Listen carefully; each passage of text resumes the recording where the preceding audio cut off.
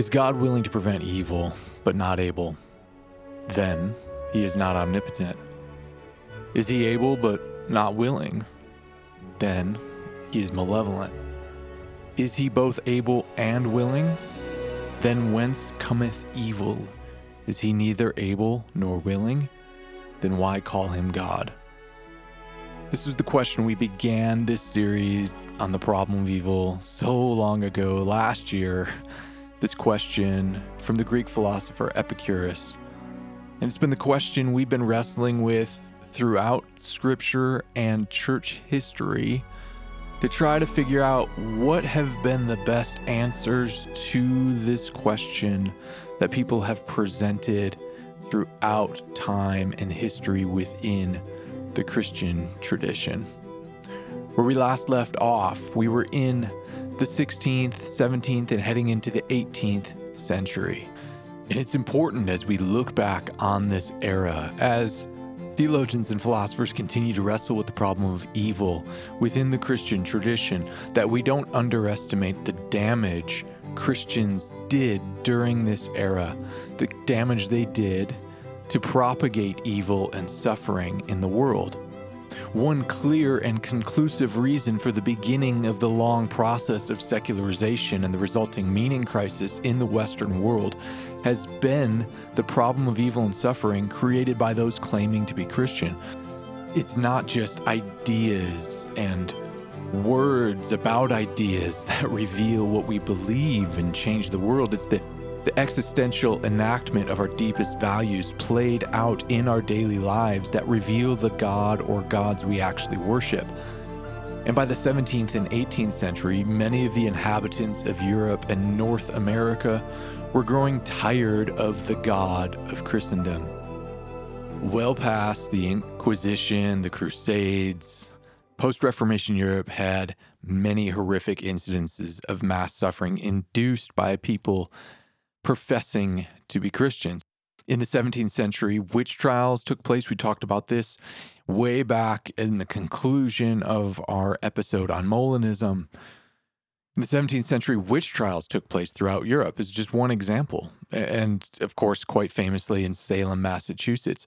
During that time, there was as many as 100,000 executions, of which 80,000 of them were women.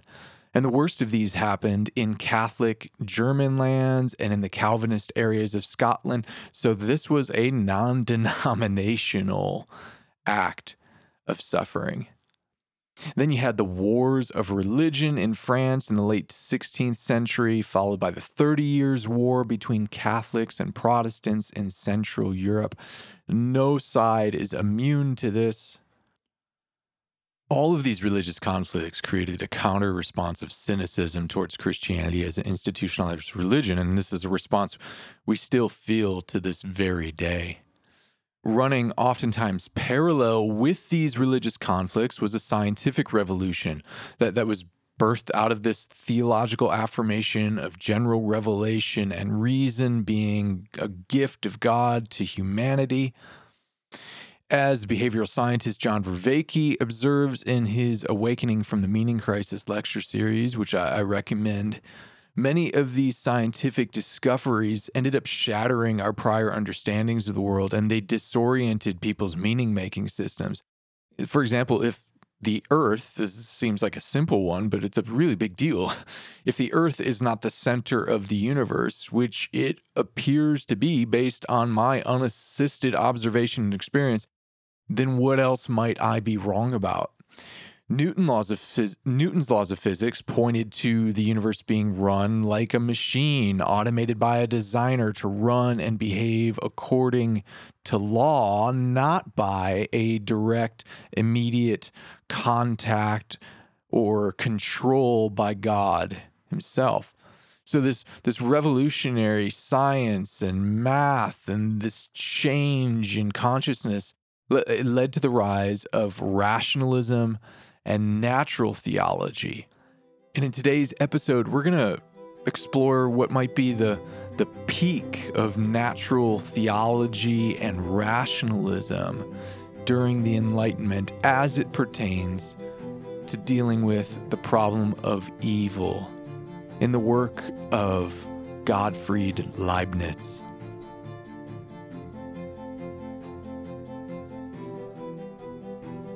Gottfried Leibniz was possibly one of the most brilliant human beings to ever live. He developed calculus, the first mechanical calculator, and it could even be argued that he was the founder of artificial intelligence in the 17th century. Oh, and on top of all that, somehow he found time to write these extremely important and influential works of philosophy and theology. Gosh, it makes me think, what am I doing with my life as I look at the life of this guy? Philosophically, Leibniz was a Christian rationalist who believed that reason is the primary vehicle for discerning truth. And though there are others we could point to as examples of this sort of rationalist philosophy doing the natural theology common in the Enlightenment, Leibniz is probably the best of this era when it comes to trying to seriously address the problem of evil. In fact, as we talked about at the very beginning of this series oh so long ago, it was Leibniz who actually coined the term theodicy. So when he wasn't inventing calculus, the binary numeric coding system, fundamental to computer language, artificial intelligence. He was writing about God, the problem of evil, and some of the deepest questions of life. Though he wrote about the theological and philosophical problem of evil throughout his life, his most important project in this regard was his 1710 work entitled Theodicy, Essays on the Goodness of God, the Freedom of Man, and the Origin of Evil. So if you want to really dive into the theodicy of Gottfried Leibniz, that's the book you want to check out. We're going to use, obviously, stuff in that book, but I also want to refer you to the work of Charlene P.E. Burns, whose book we've been using throughout this series entitled Christian Understandings of Evil, The Historical Trajectory. So a couple of good resources for you to check out. What about Leibniz's sort of maybe religious upbringing and background? Well, he's a German, so almost like by default at this time, maybe not true of everybody, but statistically, it would have been pretty normal for Leibniz to worship in the Lutheran Church, which he did. He worshiped in the Lutheran Church throughout his life, and he really tried to hold on to some of the classical Lutheran doctrines. But having said that, we shouldn't confuse Leibniz for a Lutheran theologian. He's distinctly writing his own thing. So if you see, hey, Leibniz went to a Lutheran church, I'm going to dive into his stuff. Oh, maybe Leibniz is laying out for us Lutheran theology. Maybe in some sense, but Leibniz is his own thing, more a product of the Enlightenment, natural theology, and rationalism, and you sprinkle in some Lutheran convictions. That's kind of what you got. Leibniz wrote this work, this important work entitled Theodicy, in 1710 because he was so upset by the case made by a guy named Pierre Bayle, who is a French Huguenot. And Pierre Bayle had argued that there wasn't a rational way to solve the problem of evil without making God responsible for the evils of the world. And Leibniz, being this genius that he is, and honestly, I don't think he's just some vain genius. He's actually really turning over all of this processing power that God's gifted him with to try to solve the best he can some of the deepest mysteries of the world in all sorts of domains, such as math and, calculus, and in philosophy and theology.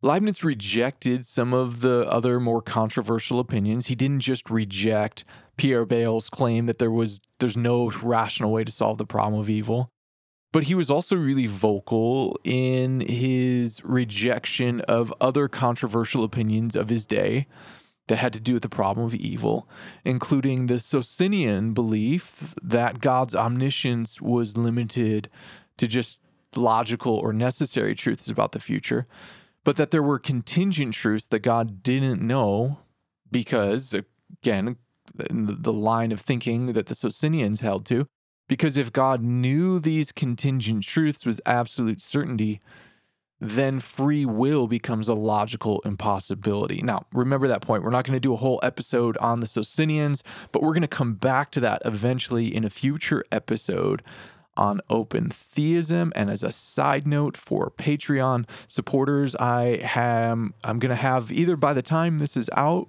or within the week or two following this, a sit down with a question that I get to pose to Greg Boyd, one of the godfathers of open theism, about some of my questions. So for those that are in the Deep Talks Patreon community, you might want to check that out. But for now, I think the most important thing to note is that Leibniz was against that idea. And what he tried to do was he tried to find a rational way to defend more classical notions of God's omniscience. Leibniz opens up his book Theodicy with this explanation of the relationship between faith and reason and revelation, and trying to lay out this defense that works within his Christian tradition, this defense of reason and revelation not being competing streams or at odds with each other. He writes this, quote, "I assume that two truths cannot contradict each other, that the object of faith is the truth God has revealed in an extraordinary way, and that reason is the linking together of truths, but especially, when it is compared with faith, of those whereto the human mind can attain naturally without being aided by the light of faith." In order to understand Leibniz's defense of both the goodness of God and his omnipotence, we need to examine some of the philosophical principles that guide his work.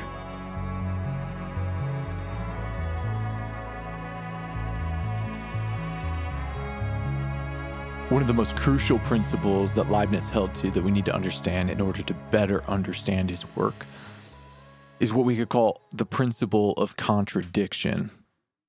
The principle of contradiction to Leibniz meant this: if a proposition is true, then a proposition contrary to it cannot be true too. In other words, a proposition can't be true and false at the same time. A claim, say, that George Washington was the first president of the United States, and a claim that Abraham Lincoln was the first president of the United States, both can't be true at the same time because one contradicts the other. If one is true, it's logically impossible for the other to be true as well. So that's the principle of contradiction. The next principle I think that's important, and there's several others, but the next principle I think that's important for us to understand Leibniz theodicy is the principle we could call the principle of sufficient reason.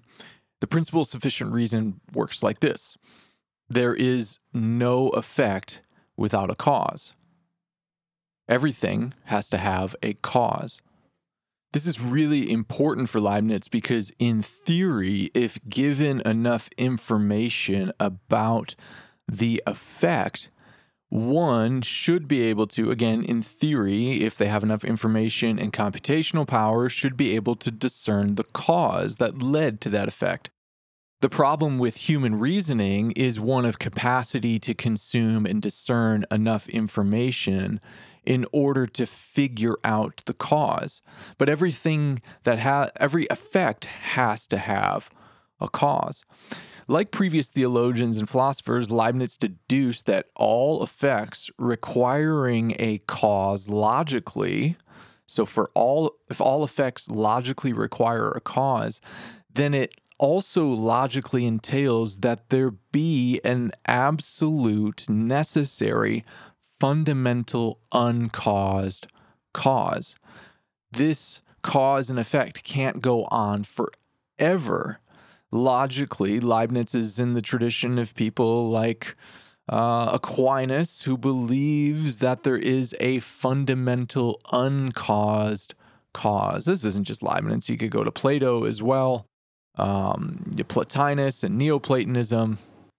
So Leibniz here is very much in using the principle of sufficient reason is very much within the sort of scholastic tradition that we would have found throughout the medieval period and even going back into antiquity, which would argue that the idea of God, or that which we can think no higher than, is logically rational.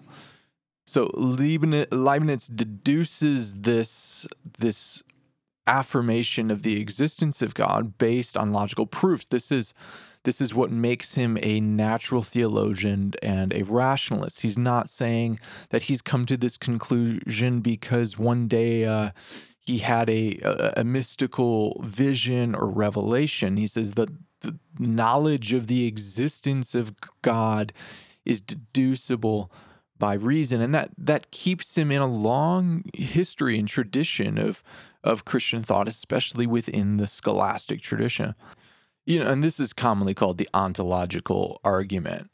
And the ontological argument is really important for Leibniz in his theodicy, because like many of his theological and philosophical predecessors, Leibniz found it logically necessary that in order for the effect of the uncaused causer, so the uncaused causer, which again in Leibniz's mind is the Christian God, in order for the effect of that uncaused causer to be different than itself, to be differentiated from itself, the effect could not be the perfection of truth, goodness, and beauty that God is. In other words, and we've talked about this before, this is a belief held by many Christians throughout church history. God cannot logically create God. The contingent creation, so God is that which is necessary. If God creates another thing that is necessary, it's a logical impossibility. God cannot create God. That which is necessary, what is contingent and derived and coming from God and dependent on God, cannot be another God itself. This is just impossible. So the contingent creation that derives its very being from the uncaused causer must be different than the creator. The contingent creation must be different than the creator. It cannot be the perfection of truth, goodness, and beauty. This is impossible because the perfection of truth, goodness, and beauty is God. So this logical necessity to Leibniz, this is important that we get this, because this for Leibniz sets up the first category of evil, which we could call metaphysical evil.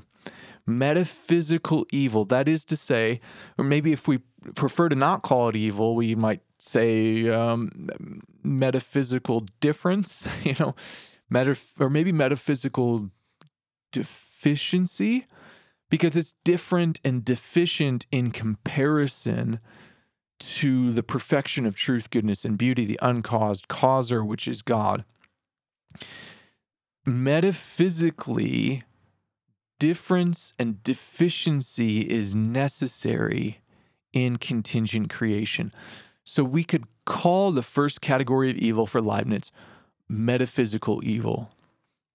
Any possible creation, any creation that could have been possible, or what Leibniz calls worlds, but again, we can't think of when Leibniz uses the term world that we're talking about a planet. That's not what he has in mind. So any possible reality or creation, or to use Leibniz's term, world, any possible world created as a distinct entity, distinct from God, will have fundamental, and I use air quotes here, flaws in comparison to God. Because God is the perfection of truth, goodness, and beauty. God can't create God. So anything in comparison to God will be flawed in some sense.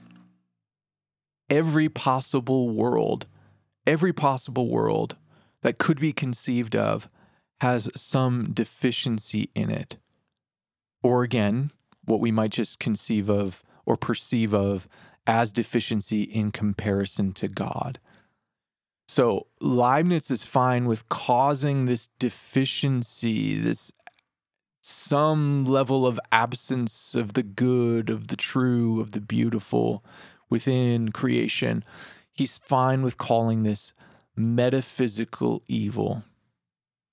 Like the Molinists, who again, that was our previous episode way back when. You can go into the archives and check that out. The episode I did on Molinism. Leibniz contended that there could have been a nearly infinite range of possible worlds, but because God is the infinite fount of wisdom, the world that was brought to bear in reality was the best possible world.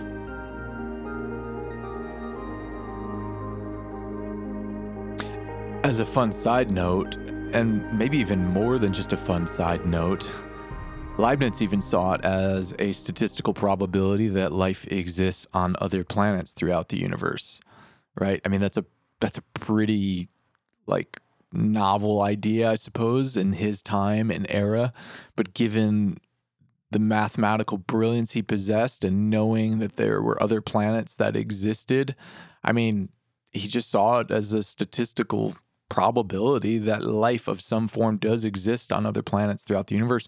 That didn't threaten his faith. I mean, it doesn't really threaten mine either. We're not going to get ancient aliens here. But the interesting thing about that for Leibniz is he saw that as a statistical probability that when all of that is taken into account, that there is possibly and likely, not just on Earth, but throughout the universe, that there is life and beauty in that life existing on other planets. When all of that's taken into account, the natural and moral evils we experience in total, both now and in God's completed trajectory for creation, they're so small in comparison to the weight of goodness. The evils we experience, if we were even able to see for Leibniz, the possible vast array of life that exists within the universe, and maybe it doesn't, who knows? But in his mind, if that did, that only heightens his case that even the evils, the horrific evils, the natural evils and moral evils, which we'll talk about those two other categories in a moment, even the horrific amount of evil that we might experience in total is so small. If we were to weigh it up against the total goodness in creation, both now and in God's completed trajectory for creation. The problem then that Leibniz says we have, the problem we experience is in our inability to not see the total picture. We have these brain storage limits. Our hard drives are limited.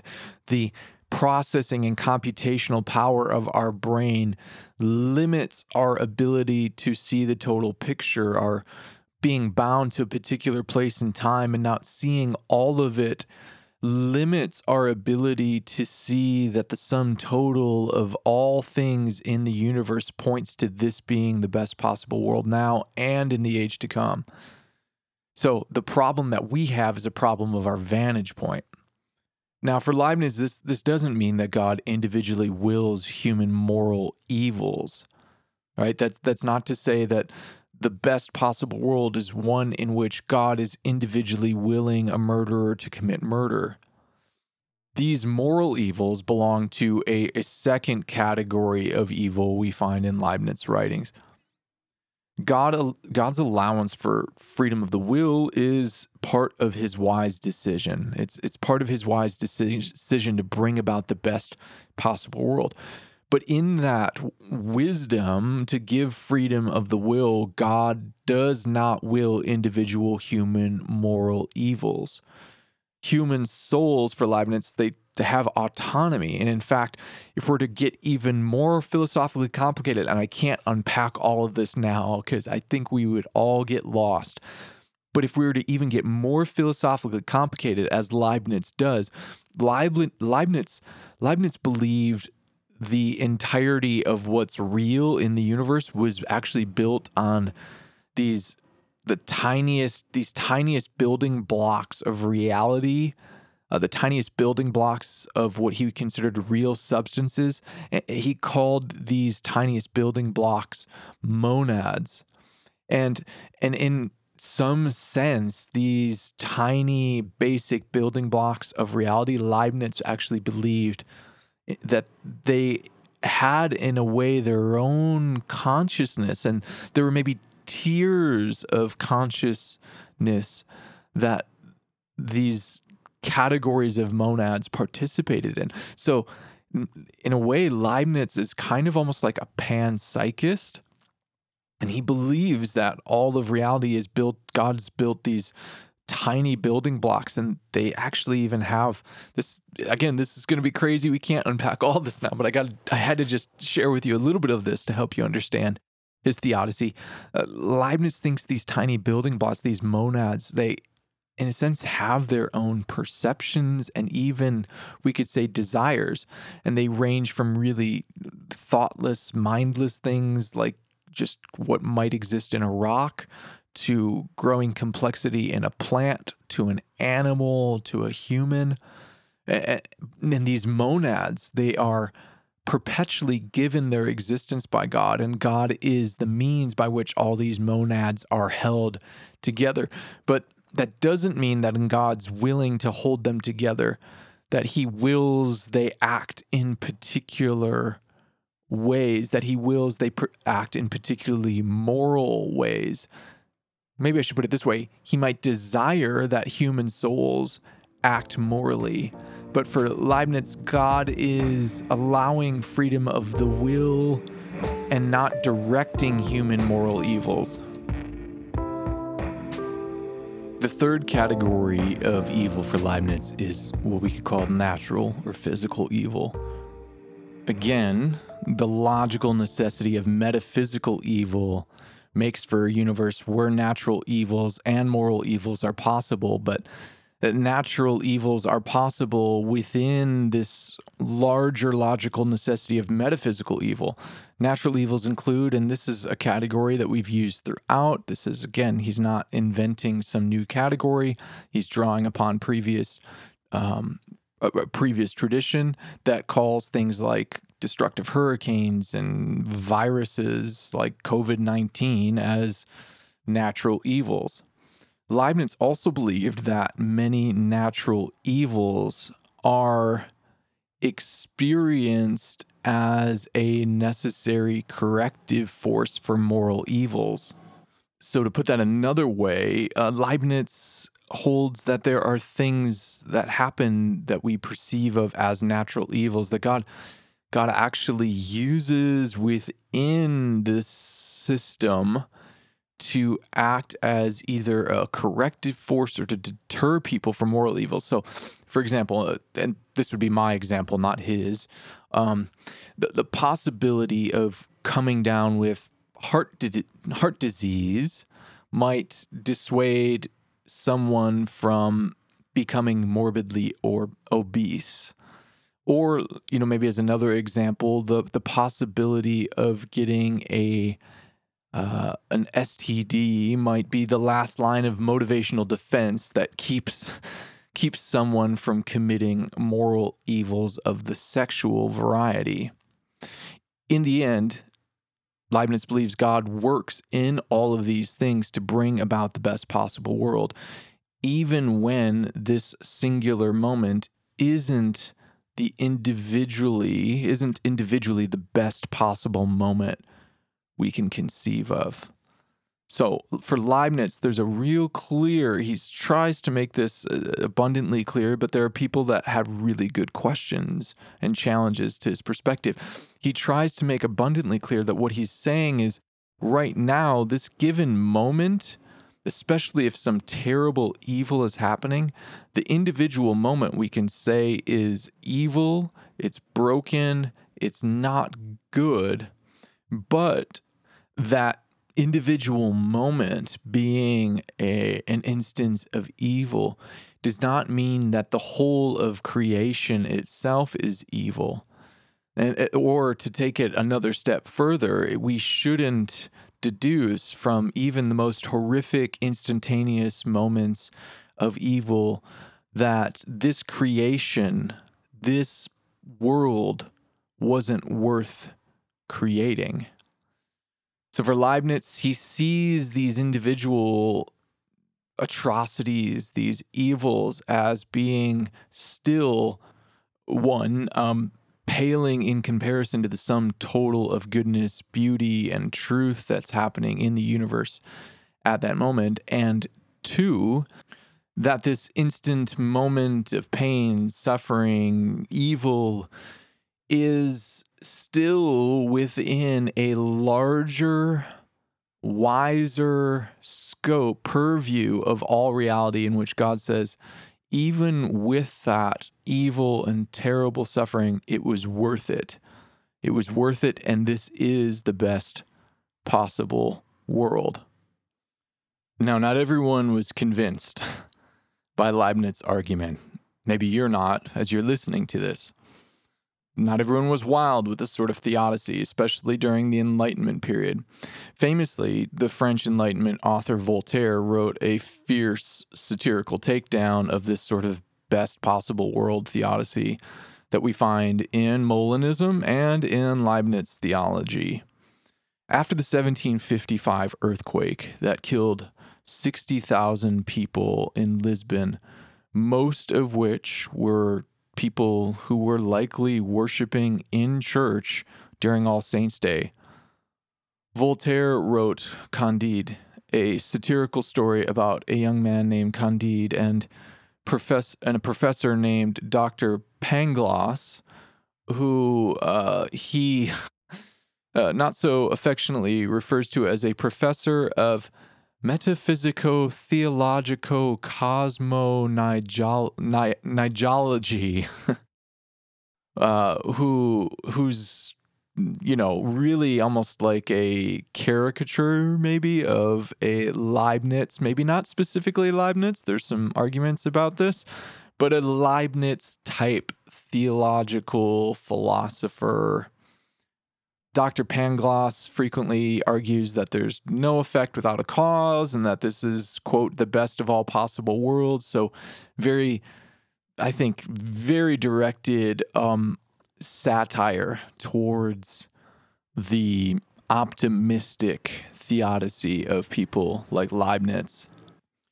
Here's just one quote from Candide, coming from Dr. Pangloss, the straw man of representing the kind of Leibniz school of metaphysical theology.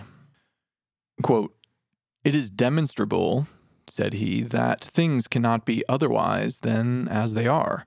For all being created for an end, all is necessarily for the best end. Observe that the nose has been formed to bear spectacles. Thus we have spectacles. Legs are visibly designed for stockings, and we have stockings. Pigs were made to be eaten, therefore we eat pork all year round. Consequently, all is for the best," end quote. So, one example of this kind of playing out within the story in Candide, the young man named Candide that the title is based on. Again, these are fictional characters, part of a satire. Candide gets kicked out of the castle where he's been living, where the baron of the castle catches him making out with his daughter, right? So after he gets kicked out of the castle, the story follows this Candide through a series of problems, right? Including getting captured by Bulgarian soldiers, then making his way to Holland. And in Holland, he bumps back into Dr. Pangloss, and he doesn't realize right away that's Dr. Pangloss, because Dr. Pangloss actually looks like a beggar. He's dying of syphilis, which of course is an STD. And in that conversation, he bumps into Dr. Pangloss. Dr. Pangloss tells Candide, he says, hey, this is how I got it. And also, hey, by the way, your lover, that gal you were making out with in your castle, you know what? She was raped and murdered by the Bulgarian soldiers. Oh, yes. Remember those Bulgarian soldiers you got captured by? And Candide, obviously, upset by all of this, he says, oh, yeah, it's got to be all of this terrible stuff. It's got to be from the devil. And and Dr. Pangloss replies with his sort of maybe kind of a best of all possible worlds theodicy.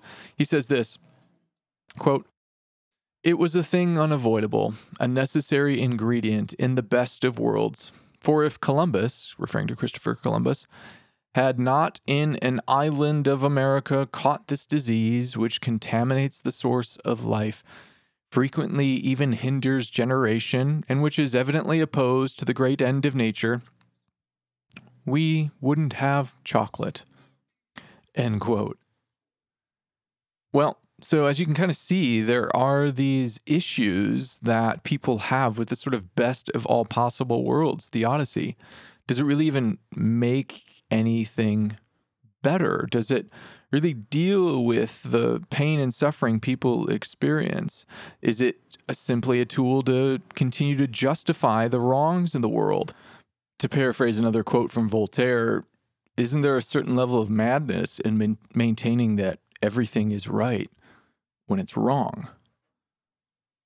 Now, defenders of the Leibniz-style theodicy, whether they are in the classical tradition of Augustine or Aquinas or in the Molinist camp that emerged just before Leibniz, would say that Voltaire-style arguments miss the point, and that no one's affirming that a momentary evil needs to be celebrated as good and right now.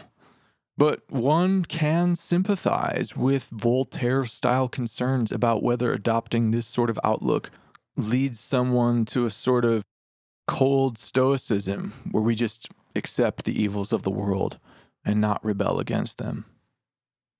What do you think of Leibniz's theodicy and Voltaire's critique?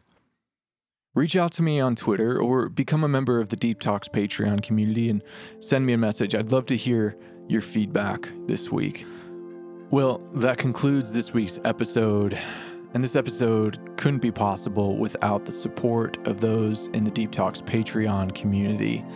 People like BJ, Carolyn, Eli, Josie, Luke, Paul R., Sarah R., Sean C., Stephen M., Tim K., and all the new patrons that have jumped in during this summer's drive to get to 300 patrons. Over the last 2 years, I've given away some 40 plus hours of collegiate level lectures and sat down with dozens of theologians, philosophers, scientists, artists, a bunch of different people across the theological spectrum to pick their brain, to foster nuanced, non-combative dialogue, to help us deal with some of the questions that we maybe most deeply wrestle with. And I can't do that without your support. So I want to invite you to become, if you've been a listener of this program for quite some time, to consider becoming a supporter, especially this summer as we make a push to get from among our thousands of listeners to just get 300 people to support this podcast, to continue to help me continue to do this work, to fund the costs that it takes to put together this program, to file host, to buy the books, the theological journals and scholarly articles. All of those things require money, as well as the time investment that it takes to put into this. So I'd ask for your support, especially this summer as we make a drive to 300. Once we get to that point, I'll be able to sustain weekly episodes, to keep them ad-free, and to be able to continue to provide free theological, philosophical education and dialogues for people all over the world. As a special thank you, I also give away Q&A episodes, and for those people at the tough questions after class level or higher, we also do I'm doing a special series of articles called Get to Know Your Neighbor's Religions, where we are going through and exploring the major religions of the world from the perspective of scholars within those traditions, and just trying to have maybe thoughtful, less angry, the not sort of angry apologetics guy exploration of these different religious traditions, helping us understand them so that we can love our neighbors better. So there's additional bonus things like that. You can check that out over at Deep Talks. If you even just wanted to give a one-time gift for this episode, there's a link to do that as well via the Cash App in the description of this podcast. So, well, until next time, guys, I'd love to hear from you. I'd love to hear your feedback, what you've learned from today's episode, points of agreement, disagreement. Reach out to me, share it all with me. I'd love hearing from all of you. And until next time, we'll talk again soon.